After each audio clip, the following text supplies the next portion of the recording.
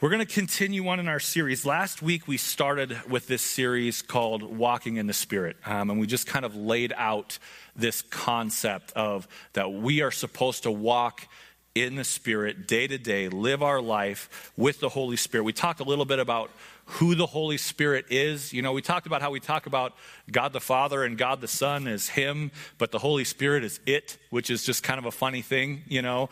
We talked about the purpose of the Holy Spirit and why Jesus said it was so important for us to chase it, I mean. And I want to just encourage you today. We're going to continue to kind of look through this, and I want to just give one more kind of piece of background as we dive into what this looks like every day, but just one of the reasons why we know it's so important, one of the reasons why we know it's so biblical, and one of the reasons why I believe, one of the most potent reasons why I believe that the Holy Spirit and the baptism of the Holy Spirit did not cease with the first generation. It did not cease with the apostles, but it's continued to today. All right, we're going to actually talk through a little bit today through the Old Testament. We're going to preach out of my favorite verses on the Holy Spirit in Leviticus chapter 23.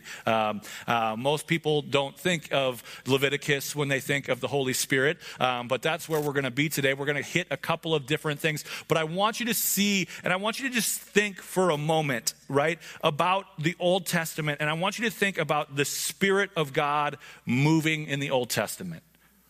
Right? Like sometimes we think of this as just a New Testament thing, right? And I will say, I do believe that what happened after Jesus died and rose and then ascended into heaven, I believe that in God's holy design, it was designed to change. And it was designed to stop being moments and start being lifestyles. All right? I absolutely believe that because of what I see in Leviticus.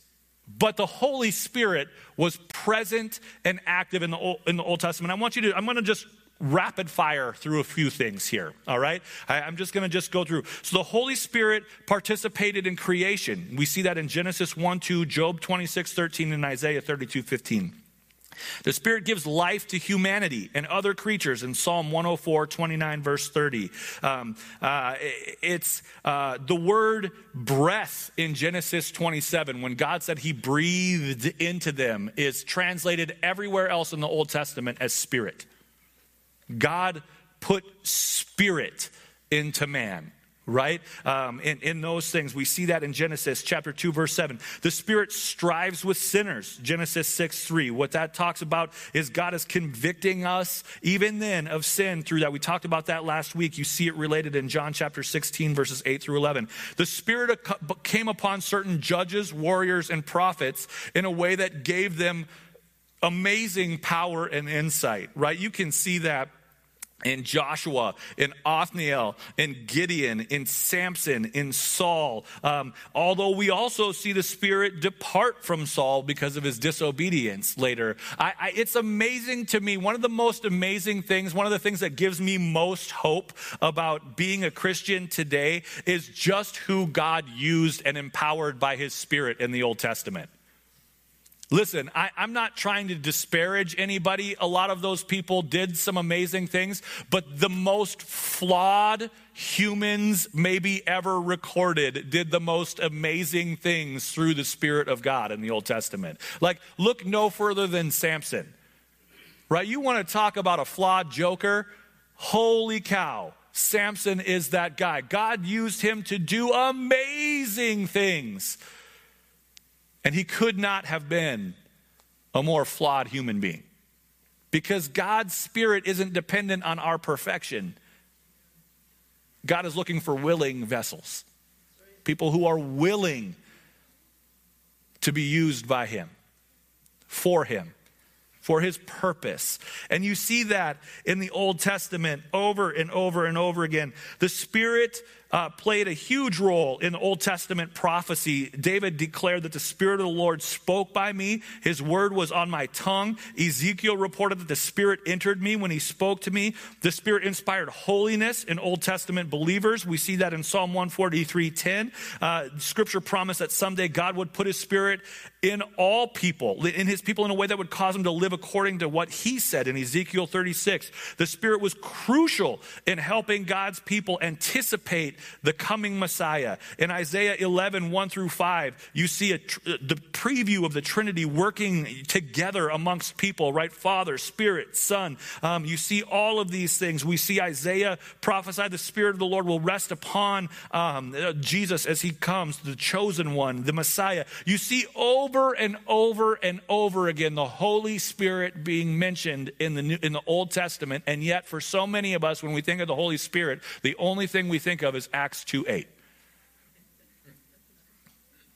That's it. Like, we limit the Holy Spirit to the book of Acts.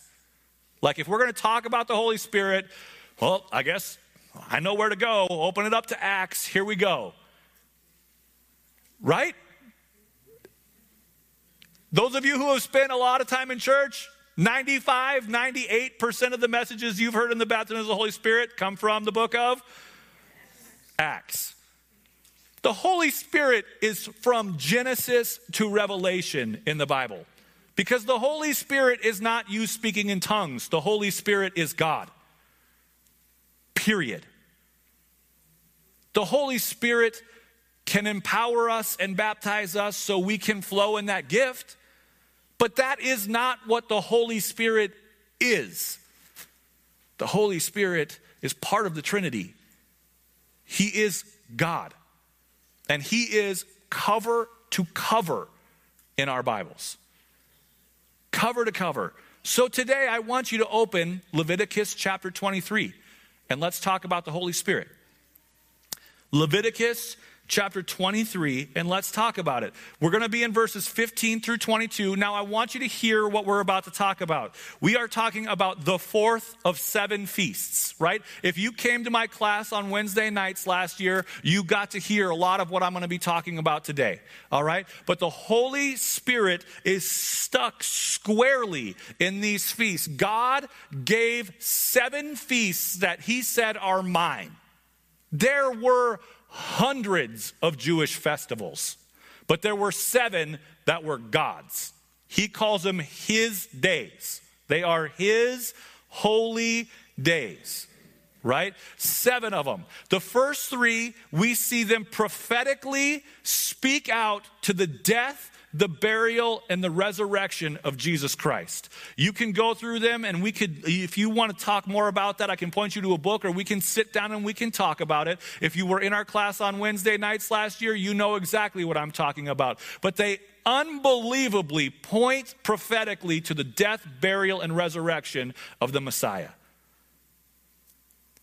And then the last 3 feasts, the fall feasts, they are yet to be fulfilled. They speak prophetically to the end times, right? They speak to future events. They point to the rapture of the church, the judgment of sinners, and the salvation of Israel.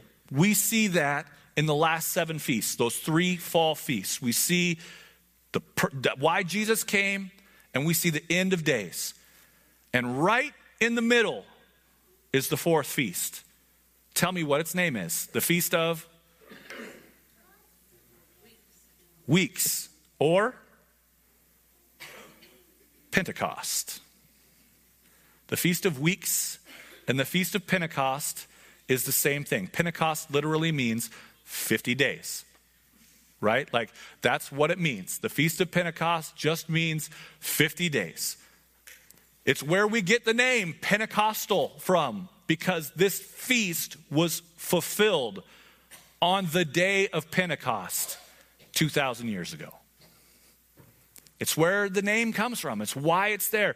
All the way back in Leviticus, we start reading about that day. All the way back in Leviticus chapter 23, we talk about the feast that ties the time of Jesus to the end of days. We are living in that feast. So let's read about it, okay? Prepare to be confused. Leviticus chapter 23, verses 15 through 22 say, from that day after the Sabbath, he's talking about the previous holiday, okay? From that day after the Sabbath, the day the bundle of grain was lifted up as an offering, count off 7 weeks. What is 7 weeks? How many days is that? There we go. Good job. I wasn't trying to trick you. 7 weeks times 7 days is 49, right? So that's where we go. So keep counting until the day after the 7th Sabbath. So there's 7 weeks, 7 Sabbaths, and then 1 day. That gives us how many days? 50 days. You guys are so good at math. I'm really not trying to trick you, right? 50 days. That's where the name Pentecost comes from, all right? Where are we at? And bring an offering of new grain to the Lord. From wherever you live, bring 2 loaves of bread to be lifted up before the Lord as an offering. These loaves must be baked from 3/4 of choice flour that contains yeast. Hear that. That is strange for an offering to God. They will be an offering to the Lord from the first of your crops. Along with this bread, present 7 one-year-old lambs with no physical defects, 1 bull and 2 rams as burnt offerings to the Lord. Those are the national offerings. The first one was the personal one. These whole burnt offerings together with the accompanying grain offerings and drink offerings will give unto the Lord by fire and will be pleasing to him. Then you must offer 1 male goat as a sin offering and 2 one-year-old male lambs as a peace offering. The priest will lift up these offerings before the Lord together with the loaves representing the first of your later crops. These offerings are holy to the Lord and will belong to the priests. That same day you must stop all your regular work and gather for a sacred assembly. This is a permanent law for you, and it must be observed wherever you live. When you harvest the crops of your land, do not harvest the grain along with the edges of your field, and do not pick up what the harvesters drop. Leave it for the poor and the foreigners living among you. I, the Lord, am your God. It's perfectly clear of the Holy Spirit, right? Y'all got it? I can stop preaching. We're good? Let's dive in. I just heard I don't get it like 6 times. You're good. You're in good company. Okay, ready? Here we go. 50 days, 2 loaves, leaven. What the junk does that all mean? Why is this significant? Why am I talking about it when we're talking about life in the Spirit? How can we get all this? This is all about the coming of the Holy Spirit and the birth of the Church of Christ. Hear it. Hear it for what it is as we talk. The Son of God arose from the grave on the Feast of First Fruits. He spent 40 days with his disciples in post-resurrection ministry. We know that from Acts chapter 1, verse 3. He informed them that it was necessary that he would go to the Father so that once and for all the Holy Spirit could come. He would send the Holy Spirit who would come alongside them to help them in his absence. We talked about that last week in John chapter 14. They were commanded to stay in Jerusalem until he came. Acts chapter 1, verse 4. They waited as they were commanded, and their wait was not long, and yet it probably felt forever. 10 days they waited. 10 days they waited for the Holy Spirit as they were commanded. And then it happened. The Holy Spirit came, and the world has never been the same. It has never been the same. Unlike most holidays, there's no day on the calendar associated with this feast, right? It's like Thanksgiving. My kids were asking me what day Thanksgiving was, because they were thinking of it as Christmas, right? December 25th. No, it's the 3rd Thursday of November. Right? Or 4th. I don't remember. 3rd? Tell me. There we go. 3rd. Thank you. There's no day associated with it. That's exactly what Pentecost is. There's no day. You count from the day of first fruits, and it's 50 days afterwards. Whatever day of the week that falls on, or whatever day of the calendar that falls on, that's the day, right? It is one of those things that happen. It makes 50 days after that. Pentecost is observed in late spring. It's usually in late May or early June, okay, if you look at that. And as you go through all those things, there's all of these requirements. We read about them, these loaves of bread, all of these national offerings. But for the Feast of Weeks, 2 loaves are to be brought to the temple. You need to hear this. So you can see this as you read through Scripture, and you can see these things. We see Paul lay this out for us in Ephesians chapter 2, verses 14 through 15. All right, you can go ahead and write that down, what those loaves represent. They represent the Jew and the Gentile coming together in the temple of God. There is yeast in that bread. What does yeast represent in the Old Testament almost every time? Anyone? Sin. Both the Jew and the Gentile are sinners, and they come together as offerings to God on the feast of first fruits. That is what Paul tells us.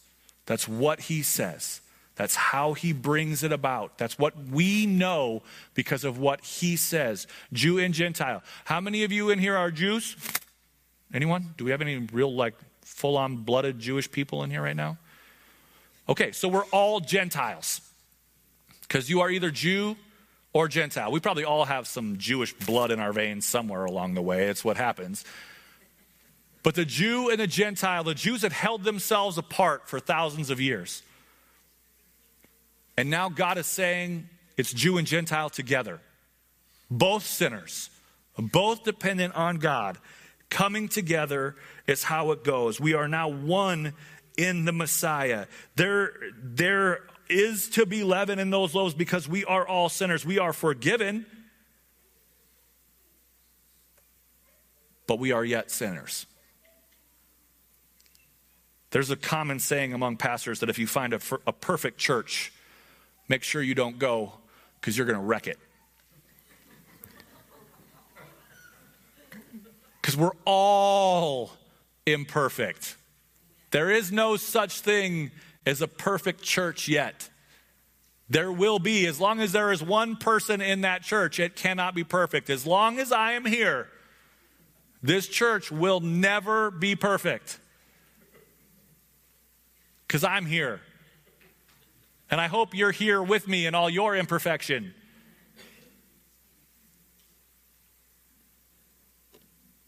There is yeast in that bread. And it's such an important thing. This feast ties all of these feasts together. I want to give you just a little bit more history as we look at this, okay? It's fascinating to me as you look at this. There were several scripture readings that happened on this day. They were not commanded by God. I believe the Holy Spirit inspired the priests, and it became traditional readings on the Feast of Pentecost, the Feast of Weeks, okay? That's what they did in the temple every year.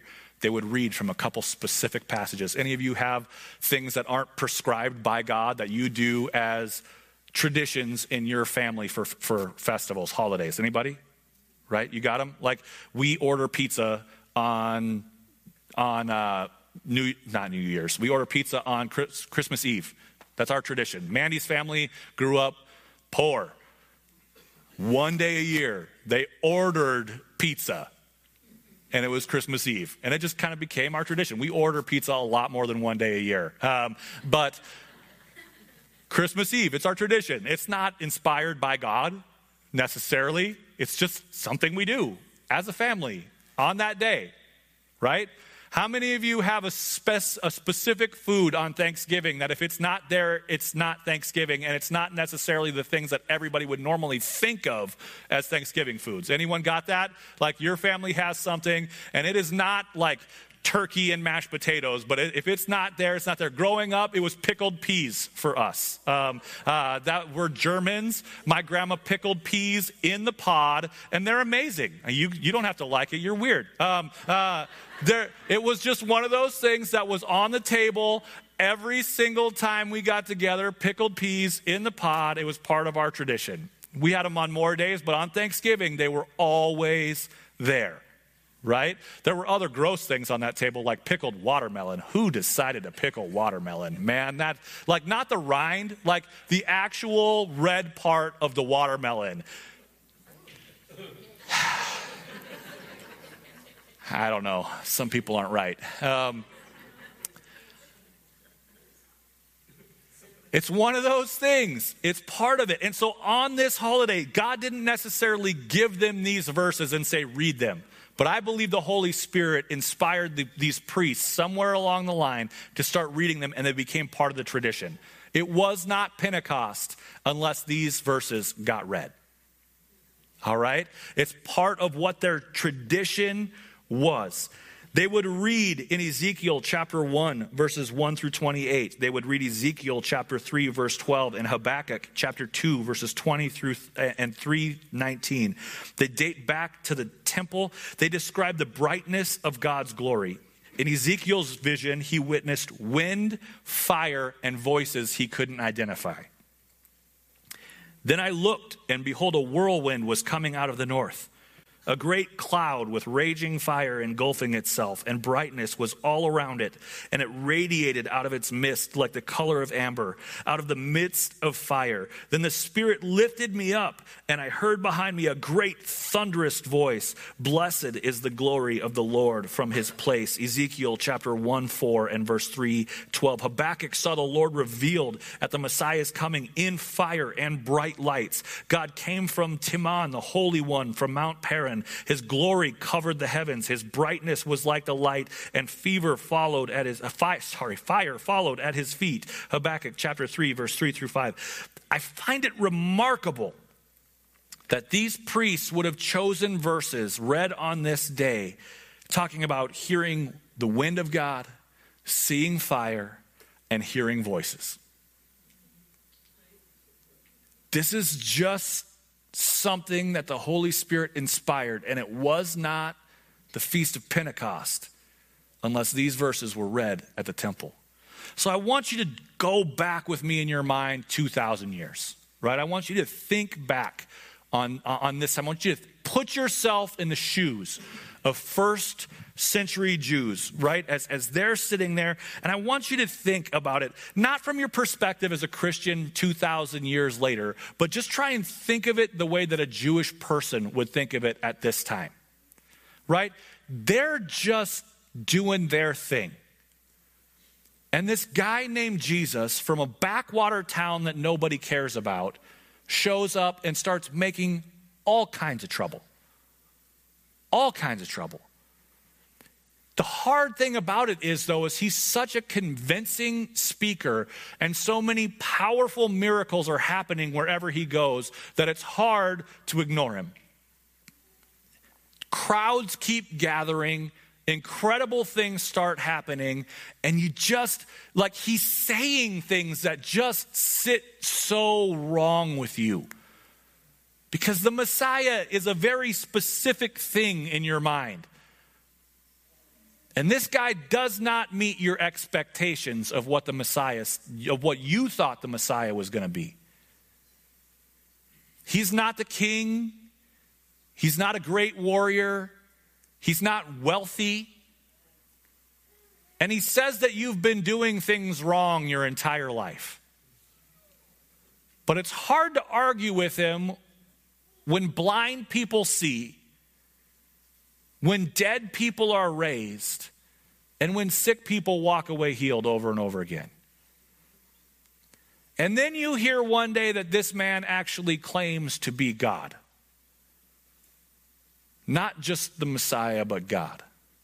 And as a good, devout Jew, there is nothing more offensive to you than that. Nothing more offensive to you than that. And then, not only is this guy making waves for 3 years, but then on your most sacred holidays, the days when every single Jew that can is ordered to come to Jerusalem, this guy gets there first and he rides in on a donkey and people are calling him God. They're calling him God. And then, as if that's not confused enough, everybody who runs the church, the day of one of your most holy holidays that happen in the year, the day that you look forward to you've been raising a lamb in your home specifically for this day, they kill him. And that, in your mind, is the end, because how could you kill the Messiah? Clearly, Jesus was not the Messiah. Maybe things will get back to normal now. And then as you go home, as you travel back home, you hear rumors that this Jesus who you were confused about before, maybe he's still alive.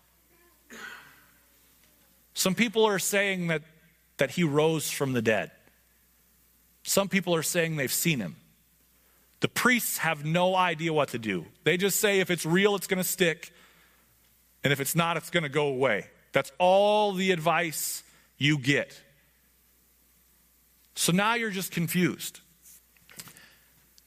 And 50 days go by. It's been a month and a half since all that happened. You've gone back to work. You've raised crops. You've done those things. Your kids are a month and a half older.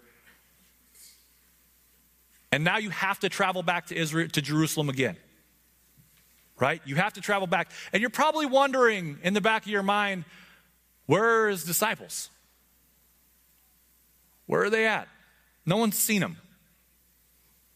I mean, they were around.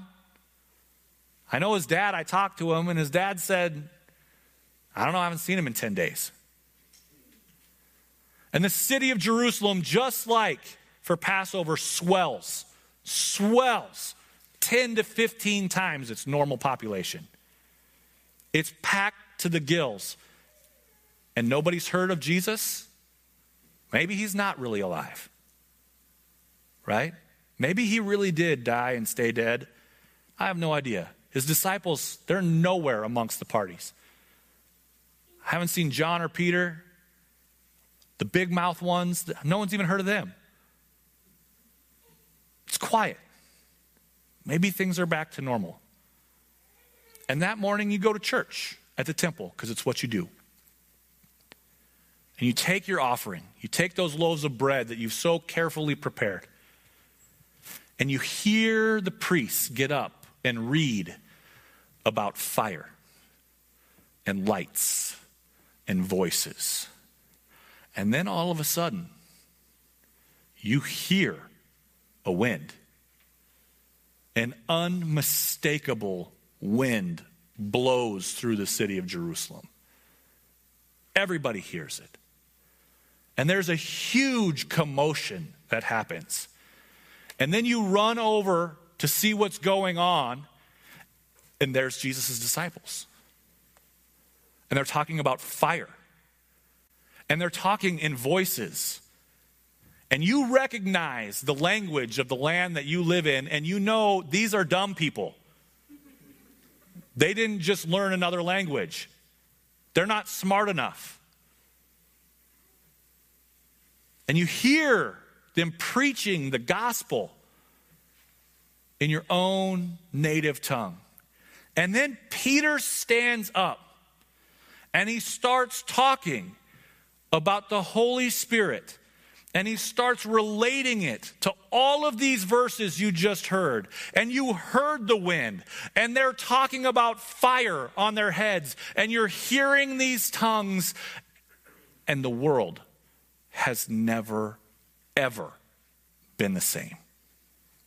The world has never been the same. Acts chapter 2, verses 1 through 6 say, on the day of Pentecost, 7 weeks after Jesus' resurrection, the believers were meeting together in one place. Suddenly, there was a sound from heaven like the roaring of a mighty windstorm in the skies above them, and it filled the house where they were meeting. Then what looked like flames or tongues of fire appeared and settled on them, and everyone present was filled with the Holy Spirit and began speaking in other languages as the Holy Spirit gave them this ability. Godly Jews from many nations were living in Jerusalem at this time because of the Feast of Pentecost. When they heard this sound, they came running to see what it was all about, and they were bewildered to hear their own languages spoken by these believers. And if you keep on reading, you see thousands of people come to Jesus on this day. And the church of Jesus Christ is born on the day of Pentecost. It was the feast that tied the death and resurrection of Jesus and the end times together. And we are living in that feast right now. Right now. Why do I not believe that the baptism of the Holy Spirit ceased with the apostles? Because the other three didn't. We are still as dependent today on the death burial, and resurrection of Jesus as we have ever been. Those feasts did not cease in their prophetic fulfillment. Why would this one? Why would it stop? Why would it suddenly be like, well, those other three, those are good forever, but that fourth one, nope, only the apostles get that one. It doesn't make any sense. It's not true to all of the rest of Scripture. To make it cease with the apostles' day, you've got to really twist what the Bible says. But to say it just keeps going is to say it's doing what everything else surrounding it in Scripture does. Everything else in Leviticus chapter 23, it's happened and it's applicable, or we're still waiting for it. And here we are. The Old Testament, Leviticus chapter 23, prophetically speaks to the Holy Spirit coming and uniting Jew and Gentile to live in the time between the Messiah's resurrection and the Messiah's return. That's why it's important. We talked about it last week, that Jesus talked about how important it was. That Jesus talked about how we should seek it. That Jesus talked about how it was going to guide us, how it was going to lead us, how it was going to empower us. And now we see the same things prophesied about all the way back in Leviticus. Moses, through the inspiration of the Holy Spirit, wrote down God's holidays, and God said, this is what I mean. This is the fulfillment of everything I said. I need you to hear it this morning. I am a Pentecostal not because I was born in a Pentecostal church. The Pentecostal church made me not want to be a Pentecostal. I'm just being honest. I'm not saying that everything is bad. Please don't mistake what I'm saying. I'm not still bitter. I'm not saying that it was all a bunch of malarkey. I'm not mocking anyone. But my experience in the particular Pentecostal church that I grew up in, not everybody's, but mine, was so negative it made me not want to be a Pentecostal, and it made me not even want to be a follower of Jesus. It is in spite of how I was raised that I am a Pentecostal today. Because I cannot square what I read in Scripture any other way. I can't go to the Bible and be honest about what it says and study what it says and see anything other than I am desperately, hopelessly dependent on a Jesus and his sacrifice for my life to be saved from sin. And if I want to make any sort of difference that lasts for eternity, I need the power of the Holy Spirit. It is what I see in Scripture, and I just cannot get away from it no matter how hard I tried as a young man. If I'm going to say that the Bible is the inspired word of God and it's how I should live my life, I see the baptism of the Holy Spirit throughout Scripture, Old and New Testament, pointing to the fact that I need it. And I need it until either I go to Jesus because I'm dead or he comes and gets me. That's what I see in Scripture. That's why I seek the Holy Spirit. That's why I can constantly and consistently ask God to fill me and empower me with his Holy Spirit. Not just because I need it, but the people out there who don't know Jesus need me to have that in my life. Because I'm not good enough. I'm not strong enough, and I'm not smart enough. Only Jesus can change a heart. The Holy Spirit will use me in that, but only if I let him. So I want to encourage you. We're going to keep talking about this for the next few weeks. I want to encourage you, just like we did last week, get in the Bible. Look at what it says. Find it. in Old and New Testament. And we're going to continue to talk about walking in the Spirit day to day and what that looks like. Next week, we're going to start to get more specific. Last week, we kind of introed this thing with the words of Jesus. This week, we gave the background of everything that we look at in Acts chapter 2 from Leviticus. It's in one of the most boring books of the Bible.